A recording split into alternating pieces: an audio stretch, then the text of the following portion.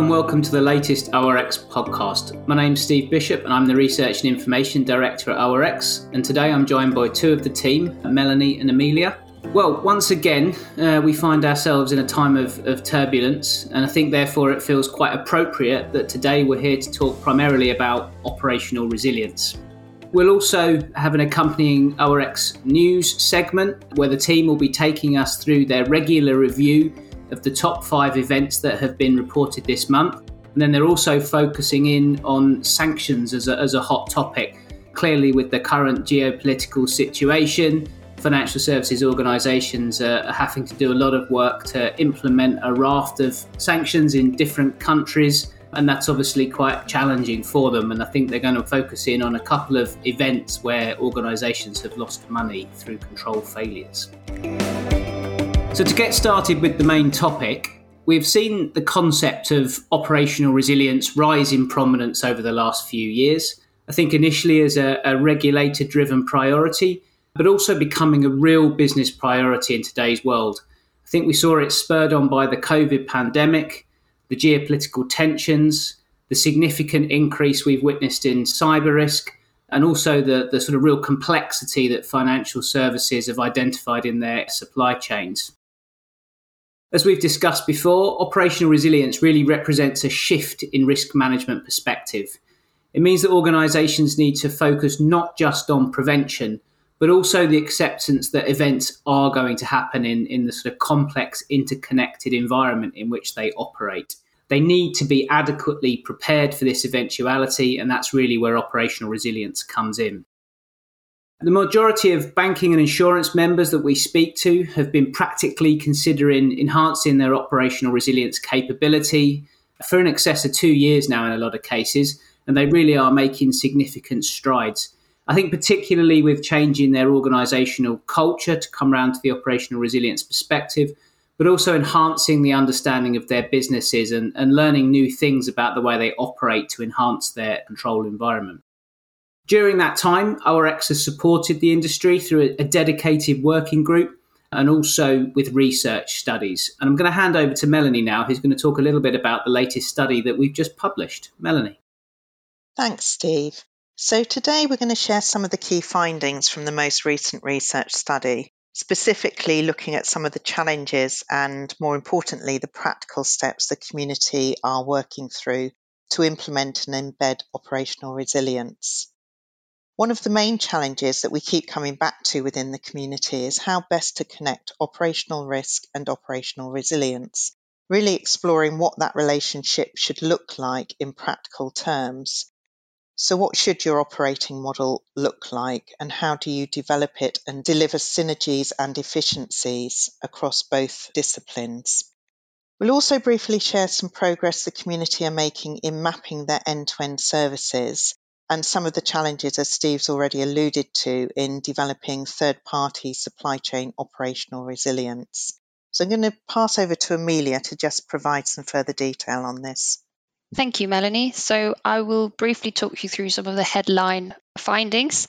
So the first thing I'll mention is that we're starting to see some real progress being made in the industry in terms of organisations incorporating that operational resilience lens or perspective into their risk management activity. But we do still expect it will be another 3 to 5 years before the majority have embedded operational resilience within business as usual activity. And then the other thing I'll briefly cover are some of the sort of things we've heard in the study that organisations should consider when they go on that journey of designing and implementing operational resilience plans. So firstly, it's ensuring that operational resilience isn't and doesn't become a siloed or standalone activity. And we're encouraged to see that this is a real priority, and some are even already achieving this. Then secondly, it's making sure that early and comprehensive stakeholder management is a priority. So operational resilience isn't just about introducing and implementing new processes and activities. Crucial to actually achieving that resilience is driving that cultural change and awareness across the organisation. And thirdly and finally, it's ensuring that operational resilience utilises, complements, and even strengthens existing risk management practice. Thanks, Amelia. So we've heard on many occasions now the point you make about that early and regular stakeholder engagement being critical. A few of the community did actually try to develop operational resilience as a siloed activity and very quickly found that that just was not possible. So that is really one of the critical areas we believe to successful delivery of operational resilience is that broad and deep regular stakeholder engagement across the business. And then, of course, ensuring that the output from operational resilience activities actually feed back into the operational risk management practices, making sure that the two disciplines proactively talk to each other to deliver operational resilience as an outcome of good risk management. So, Amelia, in the latest study, what do the community feel operational resilience may actually look like once it is embedded? So some of the business as usual predictions for the future, and of course this will be different for everyone, but broadly speaking, what we would expect to see is that for that cultural shift to have taken place, we'd then expect roles and responsibilities to be understood and clearly defined, and that includes ownership and accountability for end-to-end services or processes. The operational resilience approach will align with other enterprise frameworks and activities, and it will also align with expectations and or requirements outlined by relevant regulators or supervisors. And finally, we'd expect to see continued and ongoing investment into operational resilience and remediation. Great. So that cultural shift that you talk about really is an interesting point. Essentially, a mindset shift requiring organisations to think service rather than the more traditional risk management view of perhaps individual business units or individual risks. Something the community is still striving to achieve and definitely not something that's an overnight deliverable. Sure. So let's move on to the first topic. So the first topic we'll explore is what you mentioned before, Melanie, about how operational resilience and operational risk management interact. And this is a conversation we've had on a number of occasions now with the operational resilience community. And the sort of primary challenge is understanding the dynamic and relationship between the two, and then reflecting that in the operating model. And then in addition to that, it's ensuring that the two align, that synergies between the two are explored, and that operational resilience isn't a siloed functional program of activities. And Melanie, do you want to talk us through some of the common themes that we heard about in the survey? Yeah, sure. I'm going to sound a bit like a broken record here because we've already mentioned the importance of stakeholder management, but it really, really has been called out as fundamental to delivering operational resilience. So ensuring the second line functions are involved and there is cross collaboration within the business. That deep and broad set of organisational stakeholders is required to ensure everyone in the business understands the role they play and how their work supports resilience activities. The other point, really, one of the themes was integration. So using a consistent data set and trying to drive data consistency across the organisation, probably something most organisations have been trying to do for many years, but resilience has been used as a catalyst to actually drive that faster. And the other thing, as you've already mentioned, is looking at operational risk component parts and actually making sure that you utilise those where you can rather than designing everything from scratch, purely from a resilience point of view. And the final theme which came out loud and clear was the use of a consistent language. Again, something most organisations have struggled with, in particular between first line and second line over the years. But being able to have a single language that everybody understands helps to avoid those silos and duplication. And resilience terminology should really align as much as possible to the organisational language so as not to confuse members of the teams and also to ensure that you get absolute alignment of activities across the business. We do get the impression that this is a challenge and it's, as I say, not just about resilience, but resilience is now being used as the pivot to make this happen more quickly. So I'll hand over to you now, Steve, if that's okay, to introduce the next topic. Yeah, it's fine. Thanks. I was just going to add in on that overall topic, particularly that sort of shift in the way people think about risk management from the traditional vertical view to more of the horizontal view. So thinking about their critical services that cut across different businesses and functions, etc. We are beginning to see the sort of emergence of a trend full stop for operational risk to start thinking more in that way. We've had a series of meetings with our Leaders Connect community this week. So that's for heads of operational non-financial risk. And there was a discussion about the sort of challenges and the benefits of moving to the horizontal view. So in that particular instance, it was looking across their value chains, but that's not dissimilar to thinking about critical services and the benefits of moving risk management to a way that aligns with the way that the business look at and think about their operations means quite often as well that the sort of thought around the risks and controls and the status of those controls, it sort of links through to their day-to-day life and stops it operating as a sort of parallel exercise and process. So I think clearly the move to operational resilience is requiring that realignment, but I think people are seeing the strategic benefits of it as well. And I think we'll see that trend emerging more and more over the coming months and years. So moving to our next topic. So looking at mapping, that was the next area that the study went into. This is really about driving an understanding of the processes, the systems, the technologies, etc., that critical service is dependent on. I think the exercise really looks to try and understand potential vulnerabilities, and it helps to understand the sort of interdependencies across those services. So pretty important in terms of getting into the detail of understanding and managing those critical services and their resilience. I think what we have heard on a regular basis, a bit like everything else today, is that this isn't an easy exercise. People are making progress, but they've also highlighted some challenges and some learnings as part of the report that Amelia, I think, is going to run us through. I will, thank you. So on the specific challenges, and the first one is one that we've heard on a number of occasions now, that's around granularity of mappings. So as you mentioned, Steve, mapping should ideally help identify vulnerabilities and interdependencies. But exactly how granular do you go with that? So do you take it all the way down to keystroke level of detail, or do you keep it more high level? And this is an ongoing challenge, which we expect will be solved more organically as that activity starts to mature a little bit more. The second challenge then is around maintainability. So mapping for the majority of firms at the moment is a spreadsheet-based activity and therefore fairly static as an exercise. And we expect this to change as firms invest in additional tooling and automation, which we know they're planning to do. And then the final challenge I'll cover is around ownership and oversight. And we were pleasantly surprised to hear that this is actually an area that's maturing quite rapidly.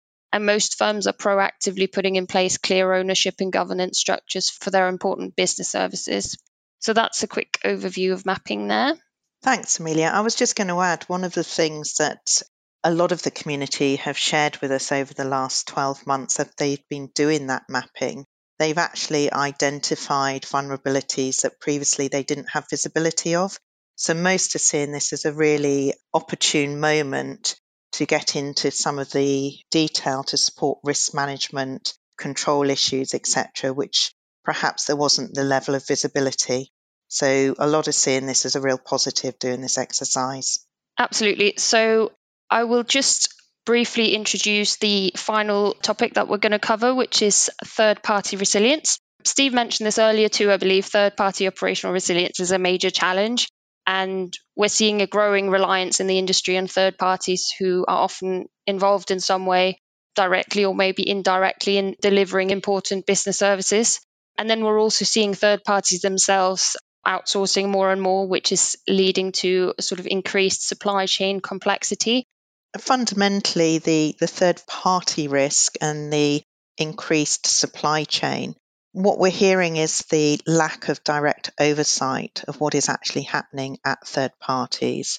So dependent on their role in the service, third parties could actually be a key vulnerability and a limitation to actually achieving resilience.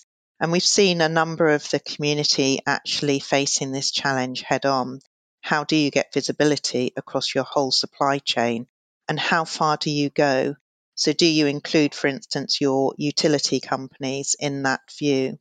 We also see an increase in regulator interest in this space, with some setting out some really clear direction and expectations for what they want to see for overseeing third parties. And I'm not sure anybody's really overcome this. I mean, it's not specific to operational resilience. We hear the same in our cyber community working groups as well. But it is an area which is going to just become ever more heightened as our communities look to outsource their services. So, Amelia, I'm not sure if I've missed anything there. I think that was a good overview. Thank you, Melanie. Thank you very much, both. I think it's been fascinating to be involved in this topic over the last couple of years and watching the journeys that organisations are going on. And I think particularly a real positive, I think, for me is the sort of alignment that we're starting to see more and more between the resilience activity and operational risk, and that drive to really work together and desire not to create a silo. And that's just essential, I think, for it to be successful. And I also think the nuggets of findings that people are identifying as they look across their services and get that different perspective on their control environment and their suppliers, etc., is only going to make these organisations more resilient, and that's clearly a positive for all the stakeholders involved. So thank you very much, Melanie and Amelia.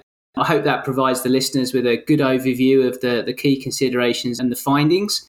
For members, there's more detail as ever in the report that we produced on this. That includes some additional work where we looked at impact tolerances and their use. And there's also more resilience resources on the members' site at www.orx.org. And you can always get in touch if you need help finding them. We will, of course, continue to support our resilience community in the coming months and years. And we'll also continue to monitor the sort of regulatory activity and developments in this space. A number of jurisdictions have still not issued regulation, albeit our banks and insurers in those areas are anticipating that. So it'll be interesting to see how that evolves. Okay, now I'd like to hand over to our ORX News team. Hello and welcome. My name is Lily Richardson. I'm the ORX News Manager. In case you haven't heard of ORX News, we're a subscription service from ORX, which covers publicly reported operational risk loss events in the financial sector from across the globe. This month, we'll take a brief look at the 5 largest losses of February 2022, reported in US dollars. And in light of the recent war in Ukraine and the sanctions imposed on Russia, we thought we'd give you an overview of a couple of news stories we have in our system about fines by UK and US regulators over breaches of financial sanctions imposed against Russia after the annexation of Crimea in 2014. And now, I'd like to introduce Fern, the ORX News Assistant Manager for Editorial. Thanks, Lily. Hi, everyone. In this month's podcast, we are going to talk about international sanctions.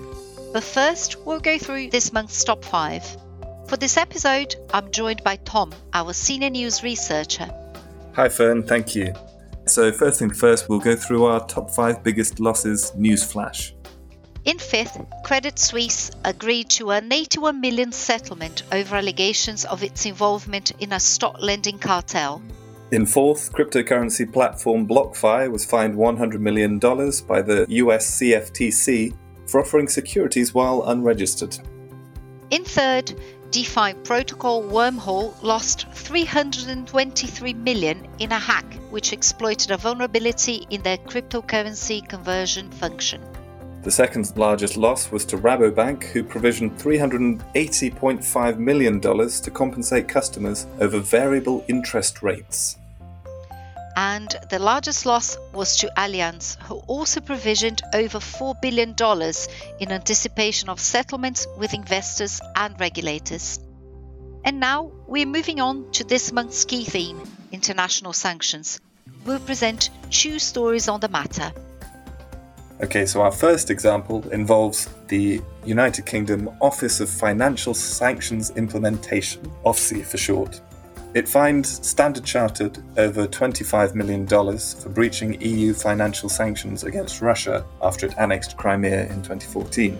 In July 2014, the EU imposed restrictive measures against Russia for threatening the territorial integrity of Ukraine. The measures were intended to prevent certain Russian banks, companies and their subsidiaries from accessing primary or secondary capital markets and access to loans with a maturity of over 30 days.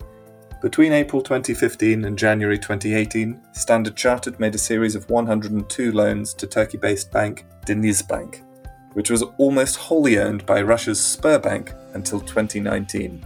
OFSI said that although some of the loans were permitted under EU regulation exemption, a total of 70 loans in excess of £266 million did not qualify for exemption.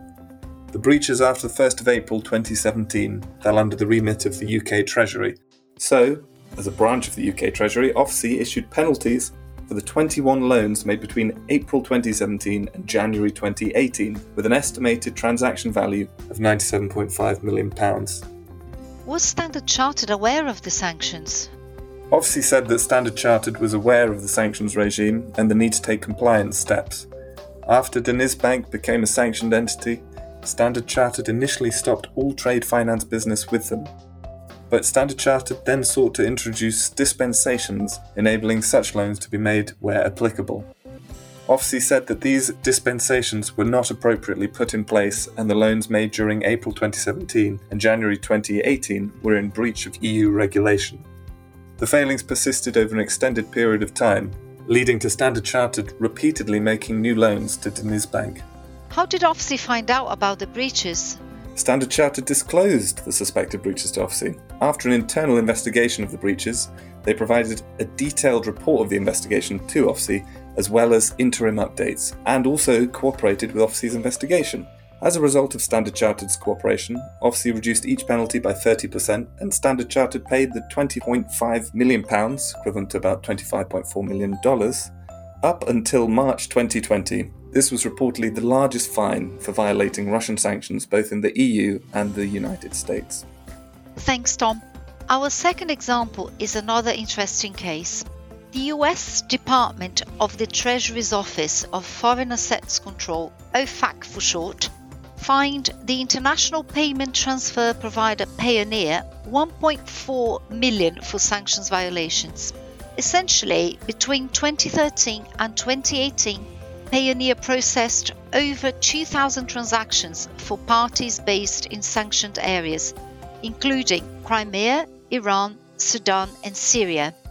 Payoneer didn't self-disclose these transactions either. So, in July 2021, OFAC settled with Payoneer over deficiencies in their sanctions compliance program. And during the investigations, they identified 3 aggravating factors which led to the fine. First of all, OFAC said that Payoneer should have known the location of their users, based on indicators such as billing, shipping, or IP addresses. They also said that the violations caused harm to 6 different sanction programs, and that Payoneer failed to exercise caution or care for their sanctions compliance obligations when they allowed people on the list of specially designated nationals and blocked persons to open accounts and make transactions. Did Payoneer have policies and procedures which specified that transactions involving parties in OFAC-sanctioned locations were prohibited? Yes, they did. When testing and auditing these controls, they failed to identify the relevant compliance deficiencies, such as the use of weak algorithms which didn't flag close matches to the SDN list and failure to screen for BICs, even when they appeared on the SDN list. And during busy periods, Payoneer also allowed flagged and pending payments to go through automatically without review. And they lacked focus on sanctioned locations, especially in Crimea, because they were not monitoring them properly. So what happened after Payoneer became aware of the compliance issues? Payoneer's senior management self-disclosed the violations and cooperated fully with the investigation. They also implemented remedial measures to minimize future risks, replaced their CCO, retrained all compliance employees, and hired new compliance staff to focus specifically on testing. For further details about the stories, including the full taxonomy used to categorize both events, please visit the ORX website. Thank you very much, Fern and Tom. In light of the war in Ukraine, ORX News has launched a weekly summary of relevant stories as an extra service for news subscribers. This summary will aim to cover significant new developments as it relates to the financial services industry, rather than collate every single piece of media coverage of the conflict in Ukraine. I hope you enjoyed listening to this month's podcast. If you'd like to know more about the top 5 losses, then please visit the ORX website, where you can find the top 5 losses for each month, as well as a range of operational risk reports and resources. You can also read the full digest for each of the stories discussed in this episode on the ORX website. Just search orx.org. Join us next time to hear next month's top 5 losses. Thank you.